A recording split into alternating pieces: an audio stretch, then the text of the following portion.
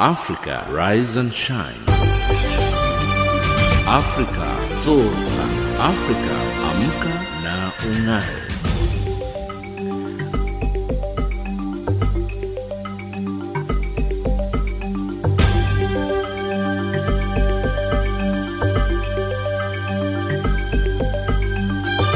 Good morning and welcome to Africa Rise and Shine. This is Channel Africa, the voice of the African Renaissance, broadcasting from Johannesburg in South Africa. We are on the frequency 7230 kilohertz on the 41 meter band to Southern Africa and on 15255 kilohertz on the 19 meter band to Far West Africa.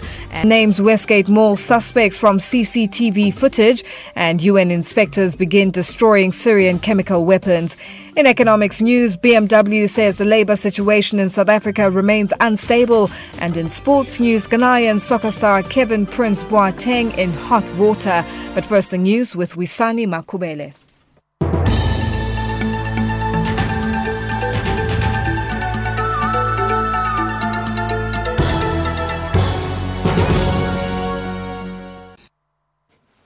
Good morning. The process of destroying Syria's chemical weapons program has begun. That's according to the Organization for the Prohibition of Chemical Weapons. The work, which began on Sunday, is in compliance with a resolution unanimously adopted by the UN Security Council last month, demanding the destruction of Syria's chemical weapons stockpiles and production facilities. Don Bob has more. OPCW says its international inspectors, supported by a team from the UN, are monitoring, verifying and reporting on Syria's compliance with this demand. The agency says that on Sunday, Syrian personnel used cutting torches and angle grinders to destroy or disable a range of items, including missile warheads, aerial bombs, as well as mixing and filling equipment. The Organization for the Prohibition of Chemical Weapons says the process will continue in the coming days. The Libyan al-Qaeda suspect captured by a U.S. Navy SEAL team several days ago is currently being held aboard a U.S. naval vessel where he is being interrogated. The place of interrogation means he can be held indefinitely under U.S. law. Mel Freigberg reports.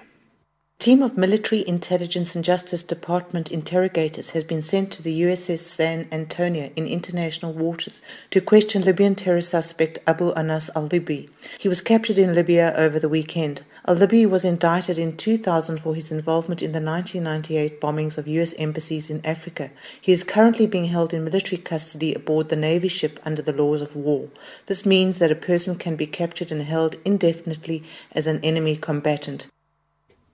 The U.S. says a raid conducted by its military in Somalia targeted a top commander in the terrorist group Al-Shabaab. The pre-dawn raid on Friday by elite U.S. military forces targeted Mohammed Abdi Kadir, who also goes by the name Ikrimah. Ikrimah is closely associated with now-deceased Al-Qaeda operatives Harun Fazul and Saleh Naban. They have all been accused by the U.S. as having played roles in the 1998 bombing of the U.S. Embassy in Nairobi and in the 2002 attacks on a hotel and airline in Mombasa, all in Kenya. The raid on Barawe in Somalia came after Al-Shabaab carried out a massacre 2 weeks ago at a shopping center in Nairobi. At least 61 civilians, 6 soldiers and 5 assailants were killed in the assault.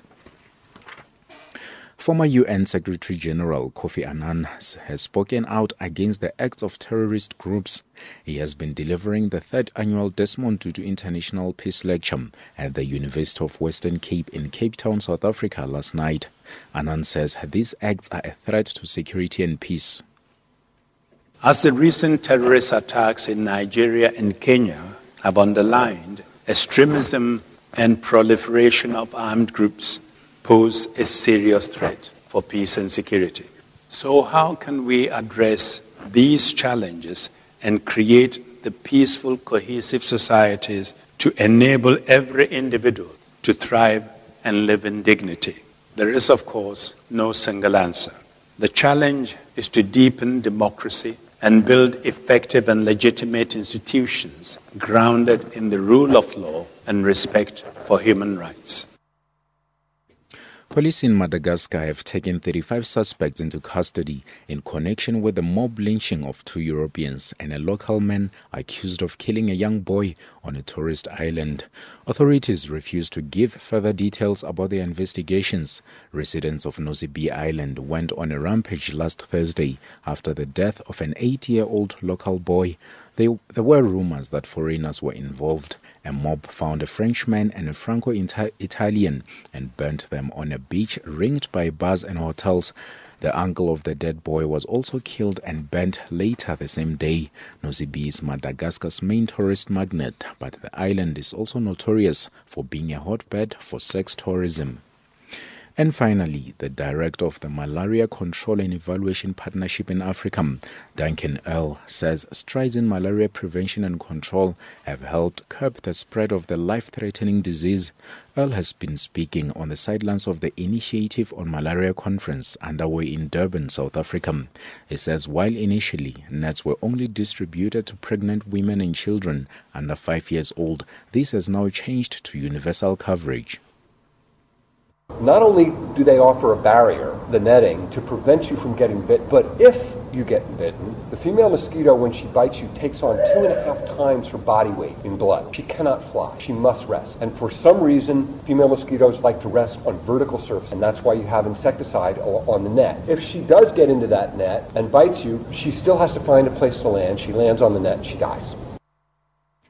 That's the news for now. Back to Lulu Gabu with Africa Rise and Shine. Africa Rise and Shine. Africa Zorka. Africa Amka na Unai.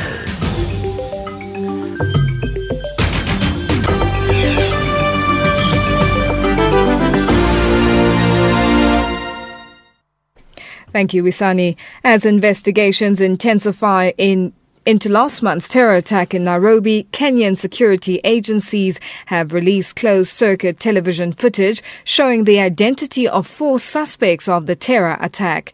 They are both Kenyans of Somali origin.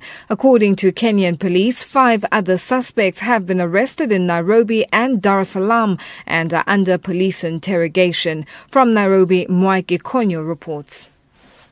This is the most significant information to emerge from the government and investigators since the terror siege at the Westgate shopping mall last month. Since then, there has been more questions than answers from the Kenyan public on the identity of the terror suspects, including lackluster performance of the Kenyan security organs in apprehending the suspects and unraveling the mystery surrounding the terror attack. Details of the terror suspects have been sketchy and rather confusing. 2 commissions of inquiry established by the government to investigate the tragic event have also failed to issue a public statement on the tragedy. Kenyan police and the military have been under heavy public criticism for security lapses in Nairobi, a northeastern part of the country bordering Somalia. President Uhuru Kenyatta has initiated a major government overhaul in the security setup in an effort to appease the public anxiety following the deadly assault. The Immigration Department has been under heavy scrutiny. And I really hope that when the president is shaking this thing up, and I expect him to shake up his government, he should point some fingers to the Immigration Department. How did these people get their visas? How did they enter at the entry points? There is nothing to indicate that there was adequate preparation to revamp security along the border towns in order to make sure that we do not suffer as much as what has happened over the last 1.5 years. There has also been claims of police and military involvement in shop looting during the terror siege. Shop owners, banks and supermarkets at the shopping mall have reported heavy losses during the terror siege. 2 parliamentary committees of defense and foreign affairs have begun public inquiry into the atrocious attack. Kenyan parliamentarians have also urged the government to close down all refugees camps in Kenya, including the largest Dadaab refugee camp, as they are the breeding ground for the Al-Shabaab militants. We are no longer accepting that refugees anymore, because the truth of the matter is that they have become haven for breeding Al-Shabaab. We are going to stop those firewoods that they are being supplied with, that water they are being supplied with. We are telling UNHCR the time has come that these people must go, and they must go to the area or any other country who thinks that they can do that job, let them carry these people. But despite public criticism over the official handling of the matter, authorities have now released the closed-circuit television footage showing the identity of 4 men of Somali origin searching premises of the Westgate shopping mall. They are shown to be heavily armed at the entrance of the shopping mall. And as Kenyans continue to raise their concerns on their personal security following the recent deadly terror attack, the Cabinet Secretary in charge of National Security, Joseph Ole Lenku, says the government has heightened security arrangements at all strategic points. Security has been heightened across the country, in all ports of entry, and in many other areas. And therefore, it is not specifically targeted to that, but it's a normal security ongoing to ensure that the country is secure. But according to a security analyst in Nairobi, Rashid Ahmed, the government, including the Kenyan public, should be more vigilant and try to understand how the extremists work to destabilize the country. We should not only be vigilant, but we should now begin to invest in actually understanding how this organization works. We need to really improve our intelligence gathering system, which is completely in disarray. And I think we need to also invest in good policing tactics, because remember, we should not do the work for the extremists by antagonizing the Muslim communities, by creating a backlash. We should be able to work with the Muslim communities, and I think there is a lot of anger within the Somali community as well against what has happened, and this is the opportunity now for the government really to reach out and create a real partnership in which the government will be able to obtain good intelligence so that these terror cells are disrupted. And according to the Kenya Red Cross Society, in addition to the 67 people killed in the attack, a further 9 others are still missing 2 weeks after the terror attack. Reporting for Channel Africa, Mwaigi Konyo in Nairobi. Kenya's Interior Ministry has handed over journalist Walter Barasa's warrant of arrest from the International Criminal Court to the country's High Court. The warrant against Barasa was issued by the Hague-based court for alleged bribery of witnesses. Meanwhile, 130 civil society groups from across Africa have called on African members of the International Criminal Court in a letter made public yesterday to affirm their support for the court at an extraordinary summit of the African Union. The meeting is scheduled for Friday and Saturday this week in Addis Ababa, Ethiopia. Sarah Kimani reports. Barasa is wanted in The Hague for allegedly trying to bribe witnesses who are to testify before the ICC in the case against Deputy President William Ruto. He has denied the accusations that he attempted to bribe 3 witnesses and has instead accused the Office of the Prosecutor of victimizing him for his refusal to testify against Ruto. As per the provisions of the Kenyan laws, the government is required to submit international warrants to a magistrate's court, which makes a determination after examining the extradition documents and hearing from the accused. ICC prosecutor Fatou Bensouda, during the unsealing of the arrest warrant, said Barasa is needed in the Hague court urgently. The issuance of an arrest warrant in this case should be a warning to others who may be involved in obstructing the course of justice through intimidating, harassing, bribing, or attempting to bribe ICC witnesses. My office will continue to do everything it can to ensure that witnesses are able to present their evidence before the court without fear. Witnesses who have courage to come forward to testify deserve no less. The ability of the court to determine the truth in the Kenyan cases depends on the willingness of witnesses to come forward and present their evidence in the courtroom. I admire and am grateful for the moral courage displayed by the witnesses involved in these cases. Through my office, I will do all within my power to protect the integrity of our cases and ensure that justice is allowed to run its course unobstructed. Meanwhile, the groups from 34 countries said African countries should support the ICC as a crucial court of last resort, including for its current cases on crimes committed during Kenya's post-election violence in 2007-2008. There are fears that some African ICC members may be considering withdrawing from the ICC's treaty, the Rome Statute, this week when African leaders meet in Ethiopia for a special African Union summit. In May this year, during celebrations to mark 50 years of African Union, Ethiopia's Prime Minister Haile Mariam Desalegn stated the continent's displeasure with the court. As far as the ICC is concerned, I think the African leaders has come to the consensus that the process ICC is conducting in Africa has a flaw. The intention was to avoid any kind of impunity and so ill governance and the crime, but now the process has degenerated into some kind of race hunting rather than an objective of taking care of those crimes and as well as impunities. The civil society organizations argue that African countries played an active role at the negotiations to establish the court, and that 34 countries, a majority of the African Union members, are ICC members.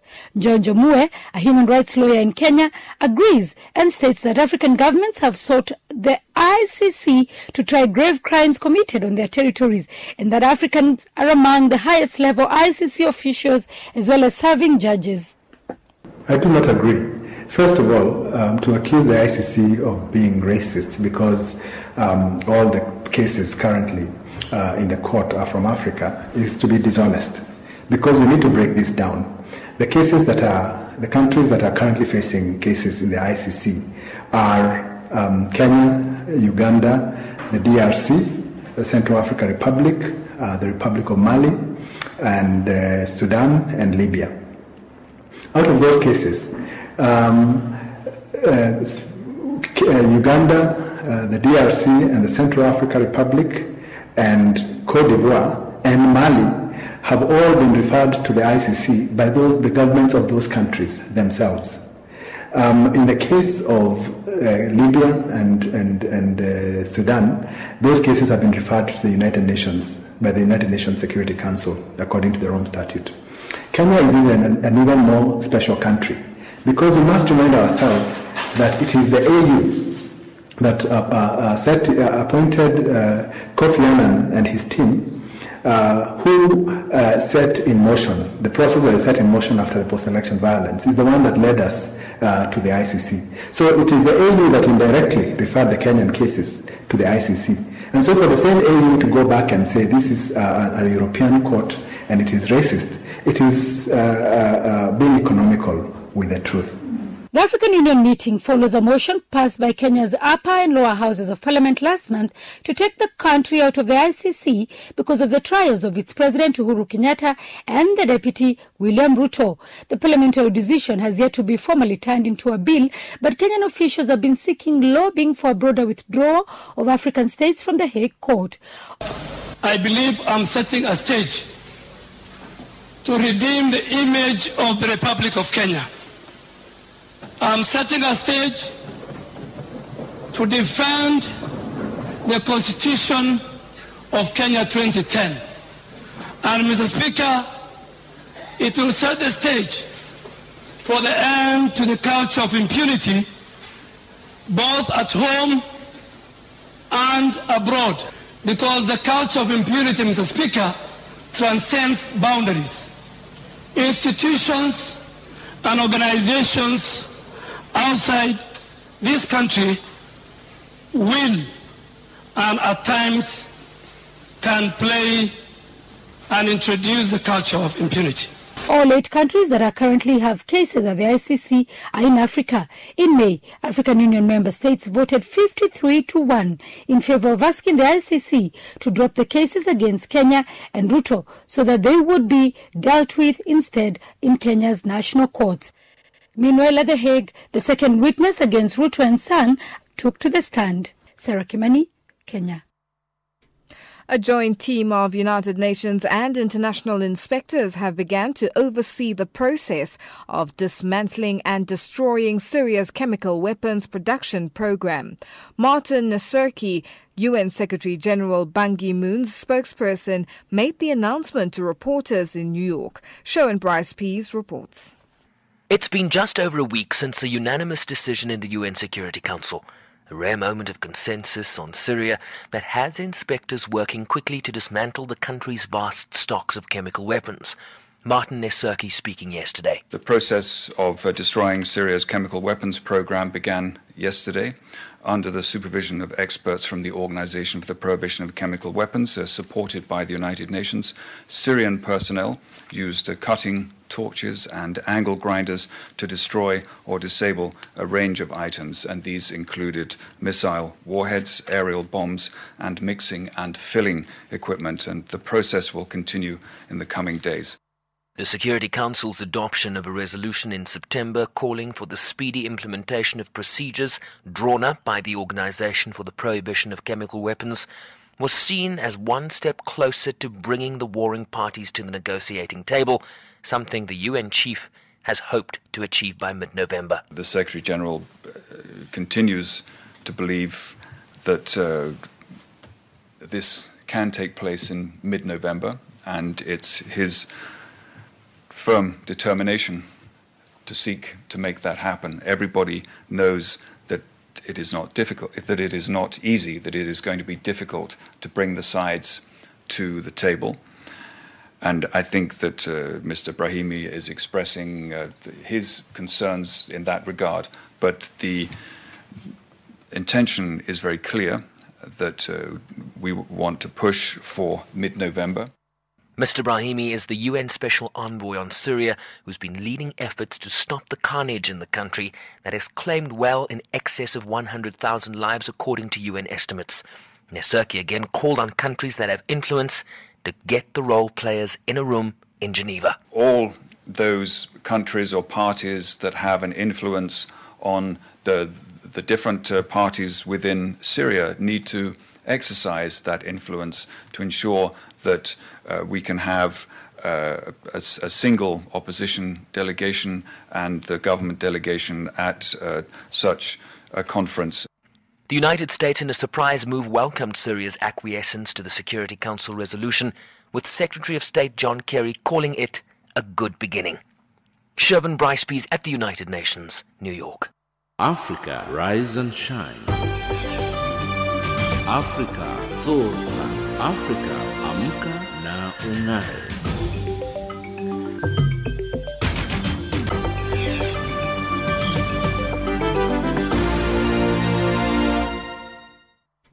The Desmond Tutu International Peace Lecture was held last night in Cape Town, South Africa. This in honor of anti-apartheid stalwart and cleric Archbishop Emeritus Desmond Tutu, who celebrated his birthday yesterday. The lecture was conceived as an annual opportunity to take stock of issues critical to the sustainability of our species and our planet. It is an opportunity to assess our adherence to the values of respect, compassion, fairness, Ubuntu, and celebration of diversity. The guest lecture was delivered by former UN Secretary-General Kofi Annan. Channel Africa's Luyanda Maume reports. Peace Laureate and former United Nations Secretary-General Kofi Annan delivered the third annual Desmond Tutu International Peace Lecture at the University of the Western Cape in Belleville, Cape Town, South Africa. Annan's lecture was centered around the theme Holistic Approach to Security, Development and Peace.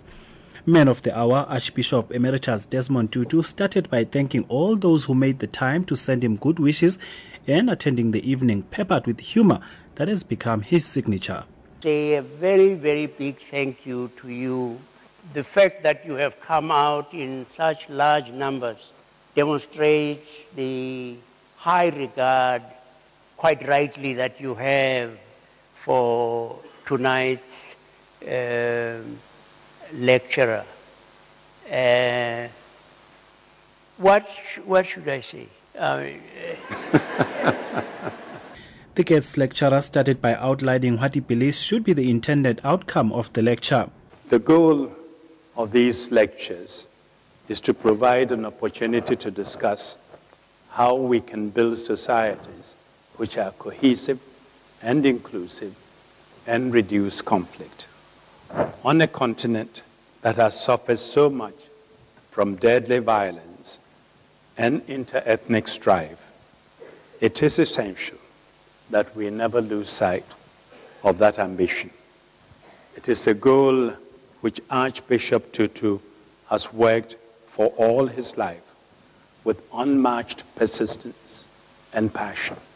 He hailed Archbishop's bravery and ability to speak with principle on the matters that are deemed uncomfortable to many. Desmond has always found the courage, no matter how uncomfortable or dangerous, to speak truth to power. By giving voice to the excluded and persecuted, he has become a symbol for justice and reconciliation. He reminds us all of our common humanity and spirituality. Annan says Tutu has been an inspiration that has led South Africa to transcend unprecedented challenges to be where it is today and has served to inspire an even greater need for transformation in the entire continent of Africa. And nowhere has this impact been more significant or transformative than in this country. In 2 decades, South Africa has overcome apartheid to become an important regional and global player. You have a reasonably healthy economy and a young and entrepreneurial society whose influence extends far beyond your borders. These remarkable changes have both mirrored and helped drive progress across our continent. He said despite all the strife that has befallen Africa in the past, the endowment of natural resources and human capital provide the continent with a unique opportunity to be the sole arbiter that will determine its own destiny, and concluded by sending a hearty plea to young people. Africa is a continent with tremendous natural resources, but none more than the talent of its young people. As I know from my discussions with them, and I speak to them often, they care deeply about our world and are actively engaged in fostering positive changes in their local communities. We need to do more to provide the conditions where their creativity and potential can flourish and where they can have a voice in finding solutions. And if I may speak directly to the students and the young ones amongst us, let me add this plea.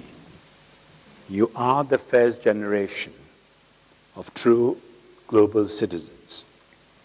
We need you to step up, take responsibility, and above all, we need your leadership. With courage and vision, Africa can develop the institutions and qualities of leadership that will ensure a stable, prosperous, and equitable society.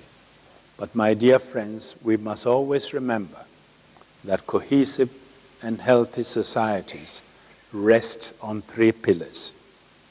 The first is peace and security. The second is development. And the third is rule of law and respect for human rights. Finally, my dear friends, let me wish both Desmond and Leah a very happy birthday. Thank you.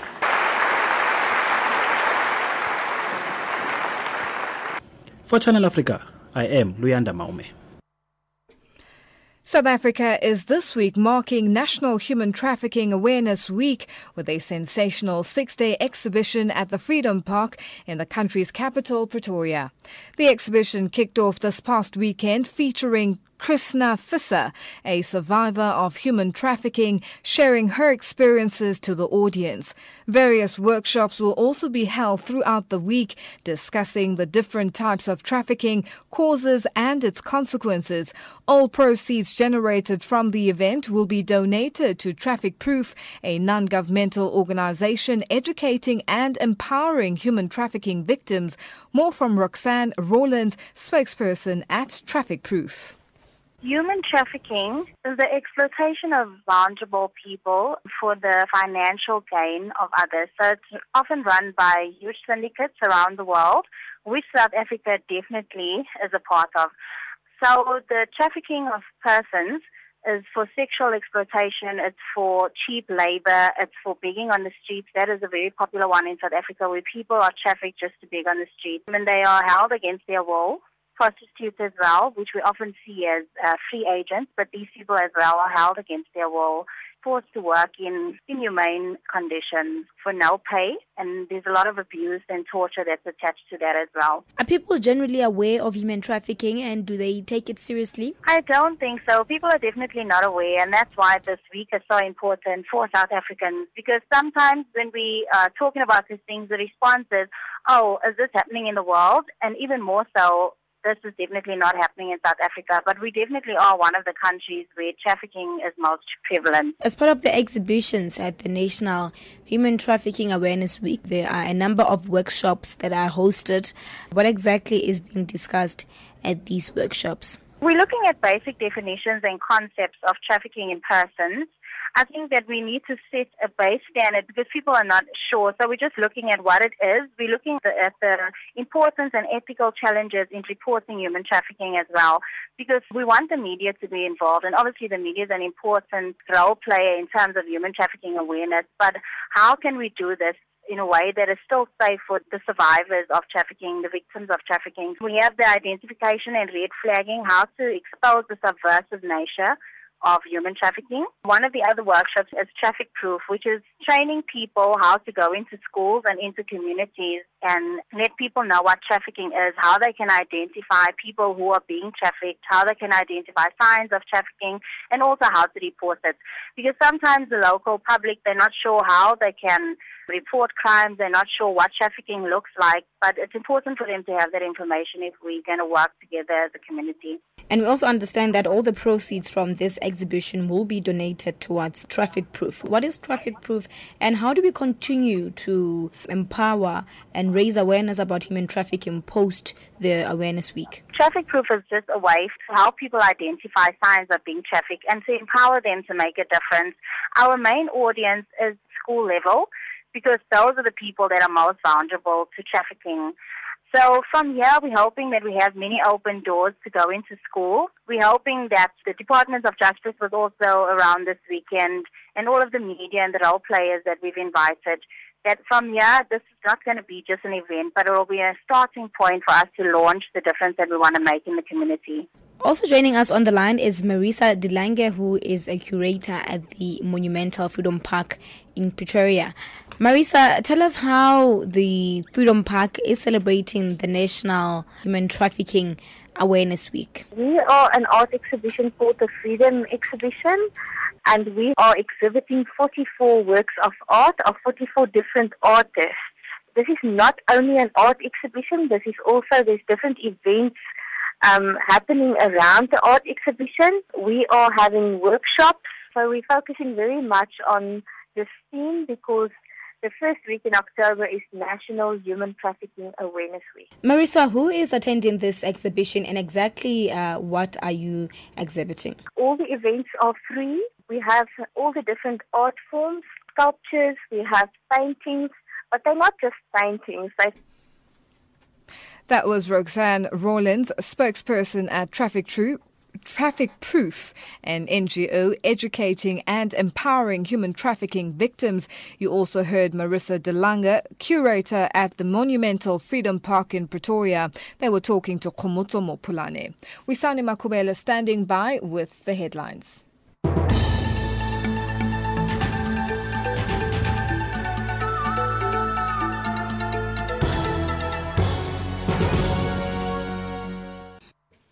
Thanks, Lulu. Good morning.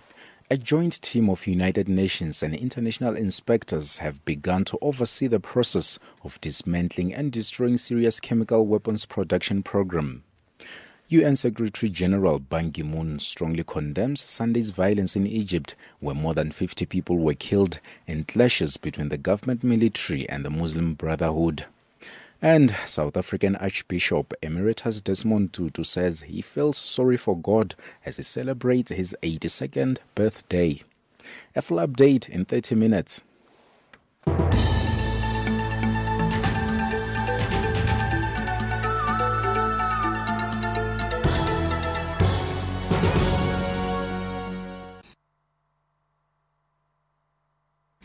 Thank you, Wisani.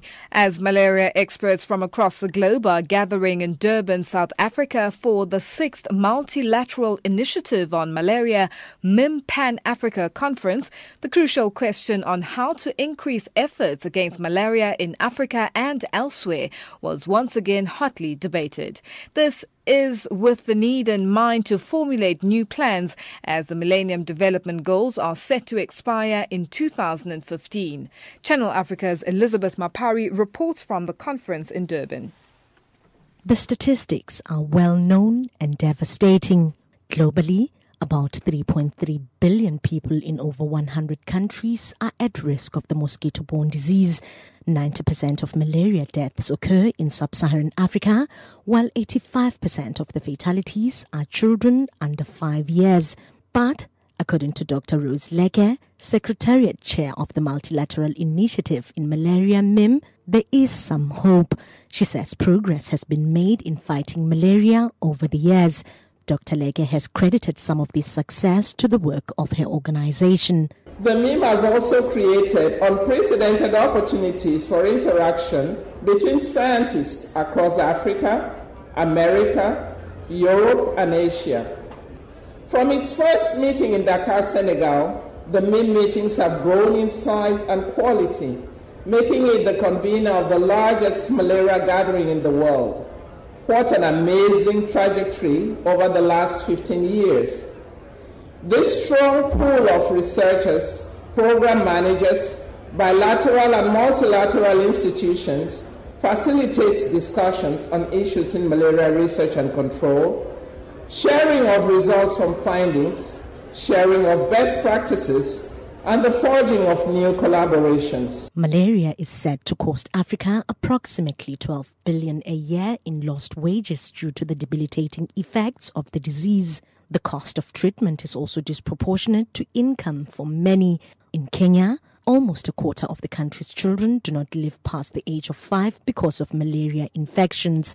In Ethiopia, a child dies every 7 minutes from malaria, while in Zambia and Eritrea, malaria is to blame for a significant amount of adult mortalities. It's against this backdrop that South Africa's Health Minister, Dr. Aaron Motsoaledi, believes countries must fight tooth and nail in order for the goal of malaria elimination to be achieved.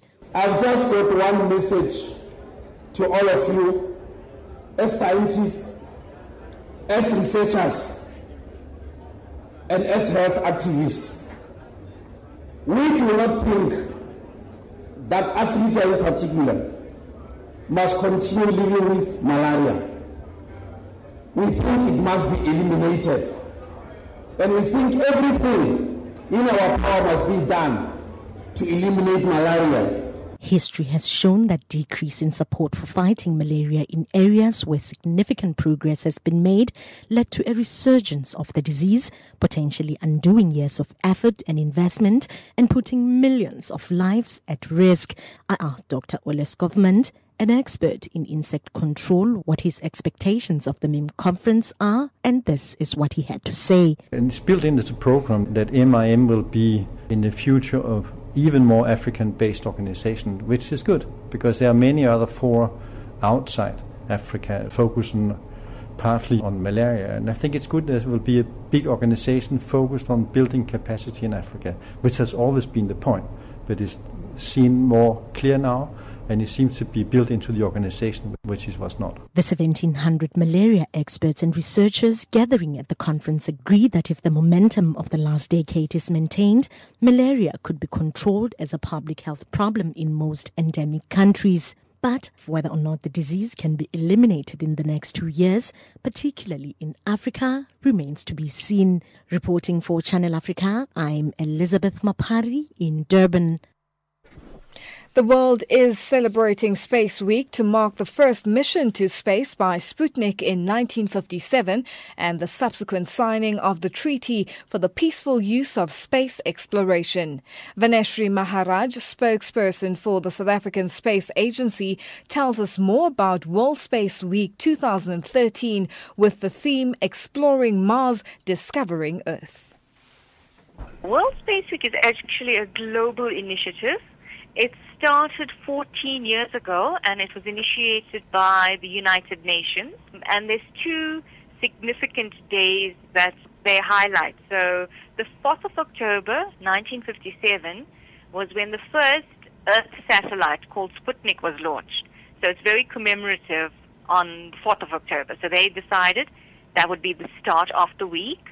October 10th, 1967 was when they signed a treaty that indicated how countries on Earth could use outer space peacefully for exploration and various other uses, and that was on the 10th. So World Space Week runs between the 4th and the 10th of October every year, celebrated around the world by government agencies, by numerous industries, non-profit organizations, and obviously the general public that's interested in space. So this year, because we are the South African National Space Agency, we have identified 3 core events that we'd like to have, that we share what we do in terms of the investment in space for the rest of the country.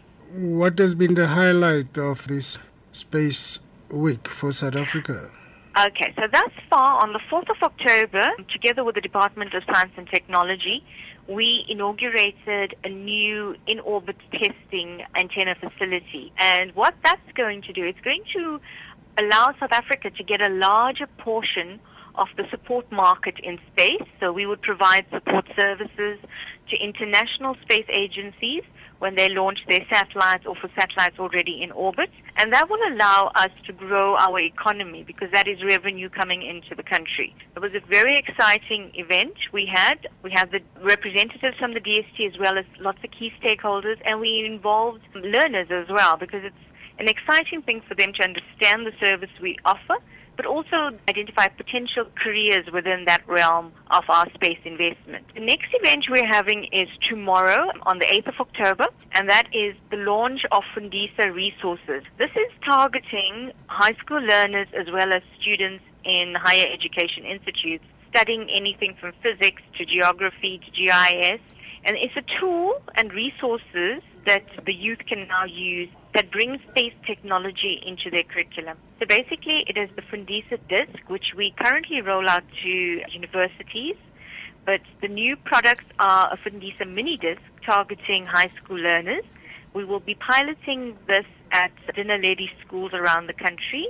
It contains pretty much the same satellite data applications and tools that are on the Fundisa Disk, but a lot more simplified for the learners. And then we're also launching a portal that will allow the engagement of the youth, so learners and students, with our experts on an electronic platform. It will contain resources and archive information that currently doesn't appear on the Fundisa Disk. So it's an interactive portal for this. This will be launched at the Fundisa Resource launch happening on the 8th of October.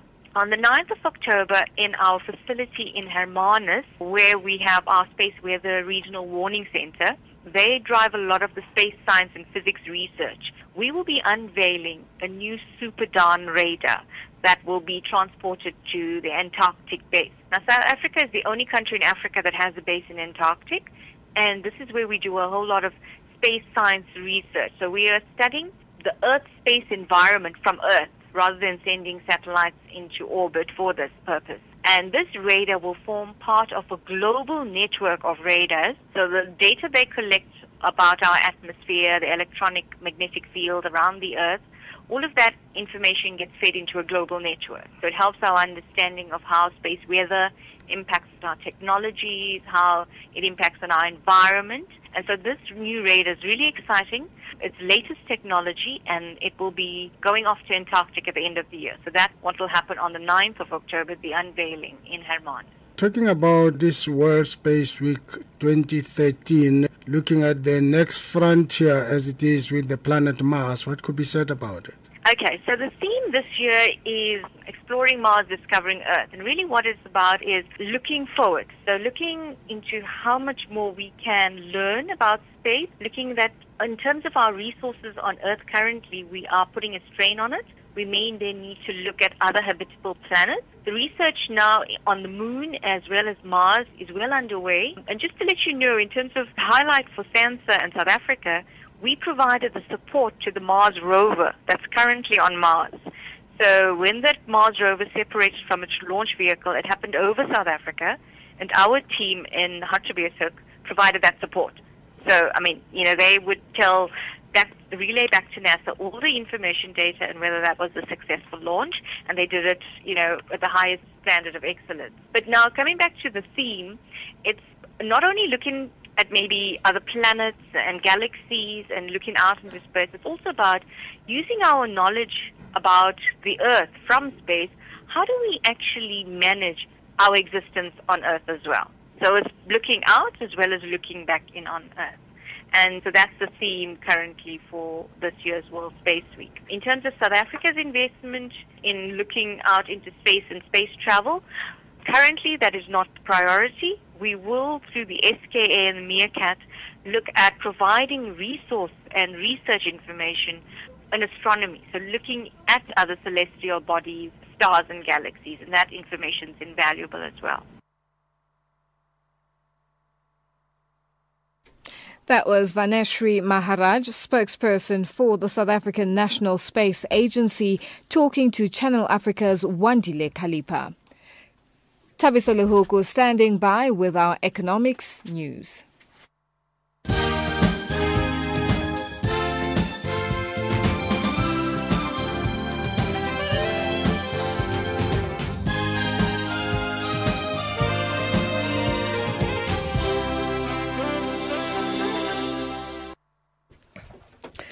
BMW says that the labour situation in South Africa remains inherently unstable, further saying it has no plans to reverse a freeze on expansion, even after car parts makers ended a 4-week strike. Car makers are hoping to return to full production later this week after parts manufacturers agreed to a 3-year wage deal with NUMSA. The deal gives a breathing space to an industry hit hard by strikes. The sector accounts for 6% of the GDP. The South African Reserve Bank has meanwhile expressed concern about the damage caused by labour strife across the entire economy. South Africa's Finance Minister Pravin Gordhan says the global community should fear the worst over the U.S. debt crisis and shore up its economic defences accordingly. Gordhan has been speaking in an interview with the Reuters news agency. He says financial markets are getting nervous that the budget deadlock in the U.S. Congress may not be resolved before the end of October.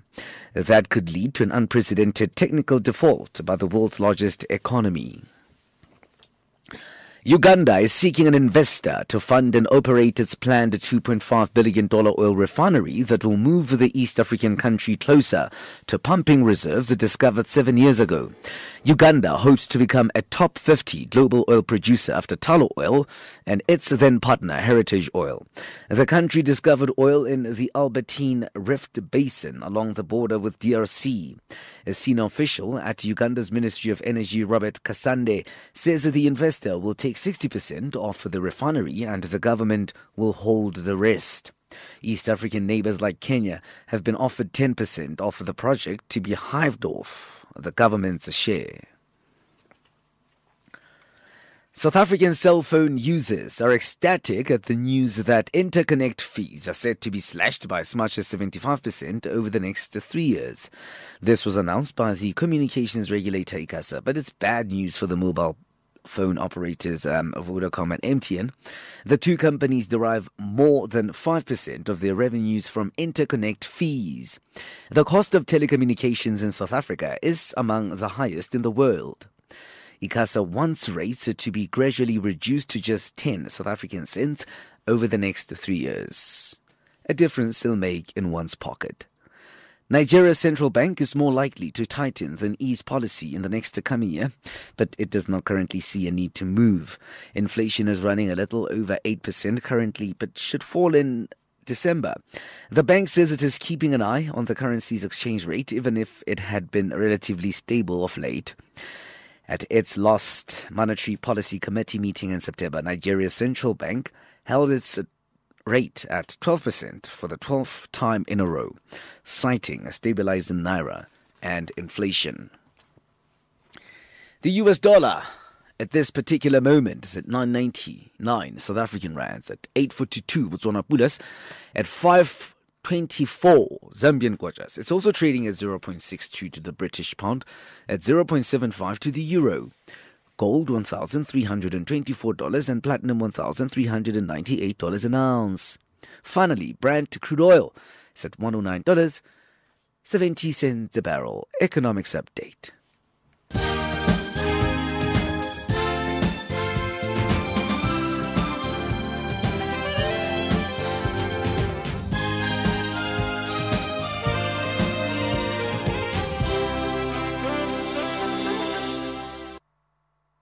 Thank you, Tabiso. We now cross over to Tami Kuza for our sports update.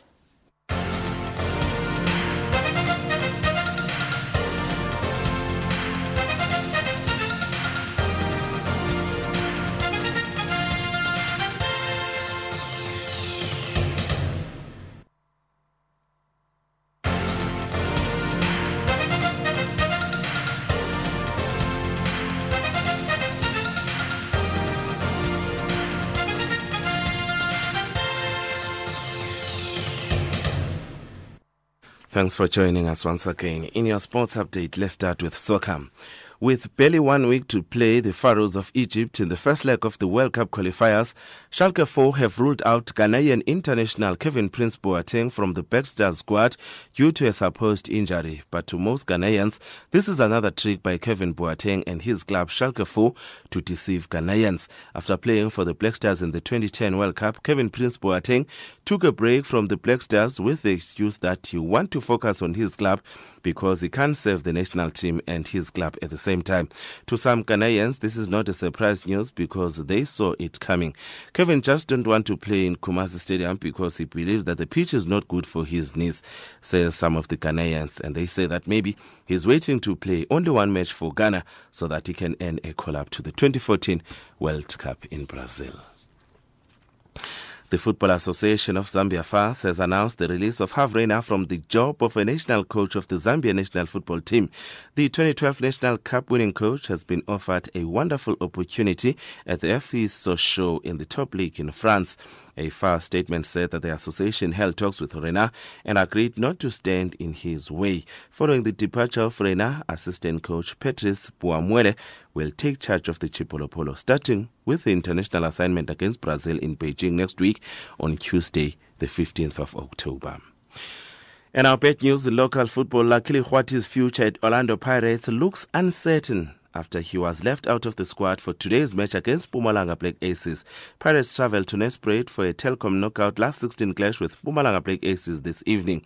Kgwathi has not seen any action for 3 months after claiming in media that sinister forces were behind his omission from the squad for the MTN 8 final. The club captain was then absent from Pirates' CAF Champions League fixture against Esperance, although coach Roger Desai insisted he left Kgwathi on purely for football reasoning. But according to sources at Pirates, Kgwathi's comments did not go down very well with the club boss Ivan Khoza, and the veteran skipper was hauled before a club disciplinary committee. Meanwhile, Pirates administration manager Floyd Mbele insists that he is not aware of any issues with regard to Kgwathi, as he was out of the office preparing visas for the team's upcoming trip to Tunisia. And now in tennis, South Africa's Kevin Anderson is due to get underway in his first round singles match at the Shanghai Tennis Masters. And Matt Brown reports from Shanghai. Anderson is playing just his second match since a wrist injury curtailed his US Open campaign. He lost early in Japan last week, but will be hoping to rediscover his top form quickly against Romanian Victor Hănescu. Anderson leads their head-to-head meetings 3-2, and on a fast, hard court indoors with a typhoon causing havoc to the schedule, Anderson should prevail. For me, my primary focus though is just to get out there and compete well and play my game and just look to get back into that competitive frame of mind. Obviously, want to have a good week this week and also keep playing the kind of matches I want to be playing in finishing the year. 9th seed Richard Gasquet and 10th seed Milos Raonic are in action later, with the top four including Rafael Nadal and Novak Djokovic starting their campaigns tomorrow. And finally, with cycling, former Tour de France champion Kevin Evans says that he is unlikely to compete at the 2014 edition of the race as he concentrates on targeting a win in Giro d'Italia. Evans was among the Tour de France's oldest champions when he won the yellow jersey at the age of 34 in 2011, produced an impressive performance in this year's Giro d'Italia. Evans went on to double up at the Tour de France barely a month later, but finished far off the podium as Britain's Chris Froome won his maiden yellow jersey. Evans, who came to the cycling world's attention in 2002 when he almost won the Giro d'Italia on his debut, admits he has unfinished business at the race. And that's your sports update on Channel Africa. And back to Lulu Balungile Kapu.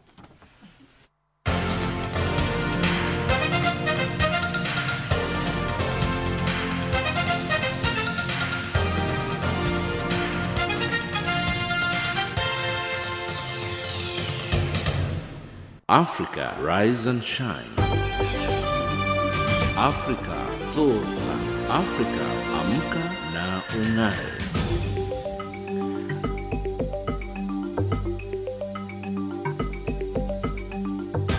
Recapping our top stories on Africa Rise and Shine at this hour. Kenya names Westgate Mall suspects from CCTV footage, and UN inspectors begin destroying Syrian chemical weapons. That wraps up Africa Rise and Shine today. From myself, Lulu Gabu, producer Pumuzo Ramagaza, technical producer Mario Edwards, and the rest of the team, thank you for joining us. For comments about our show, send us an email at info@channelafrica.org or send us an SMS to +2782 332 5905. Taking us to the top of the hour for the news is P Square with Beautiful Onyinye. I was feeling so sad because I was all alone. Was so bad. And there she goes. She touched my heart and said, Ebezina knows to go. Hey, was so glad. The way she keeps me smiling, it brings me joy. She proves this loving is real. Within my heart there's nobody else. Baby, give me your hand. Let me take you away. Mommy, see the girl I want marry. No time, no delay. After all the things I've been through, I present my love to you. The girl I want marry. The girl I want marry. See the girl I want carry. Now the girl I want marry. Oh, Rolando, no mume, no mume. Oh, man, what a beautiful onyinye. Nenye makagi, so you and I can fly away. Straight to the sky, just you and I. Girl, I know the lie. Can't you see? You were sent from above, and you know you're my heart and my sweetness. Is this love? Is this love? I don't know, but I know what I'm feeling. Now God be my witness. You're my princess. The way she keeps me smiling, it brings me joy. She proves this loving is real. Within my heart there's nobody else. Make you give me your hand. Let me take you away. Mommy, see the girl I want marry. No time, no delay. After all the things I've been through, I present my love to you. The girl I want marry. The girl I want marry. See the girl I want carry. Now the girl I want marry. Mama, let me see. Wombolo, wombole. Wombolo, wombolo, wombole. Mama, let me see. Wombolo, wombole. Daddy, daddy, let me see. Wombolo, wombole. Wombolo, wombolo. Mama, let me see. Wombolo, wombole. Let me see. Wombolo, wombole. We fell in love on the first date. The first date. A beautiful girl gonna make the earth shake. I look into the mirror, all I do know it's there in the back of my mind. All I see is her. Turn up the music, we bumpin' P Square. Number one in the game, and we gon' be here. Always making hits in my convict. We talking money, or you talking nonsense? Making slow love to my baby girl. Got them big trucks pulling up everywhere. You only live once, and that's the anthem. All your negative energy feed cancer. I can look into her eyes for my whole life. We can make love for the whole night. Take my hand, baby. I just wanna be a man, baby.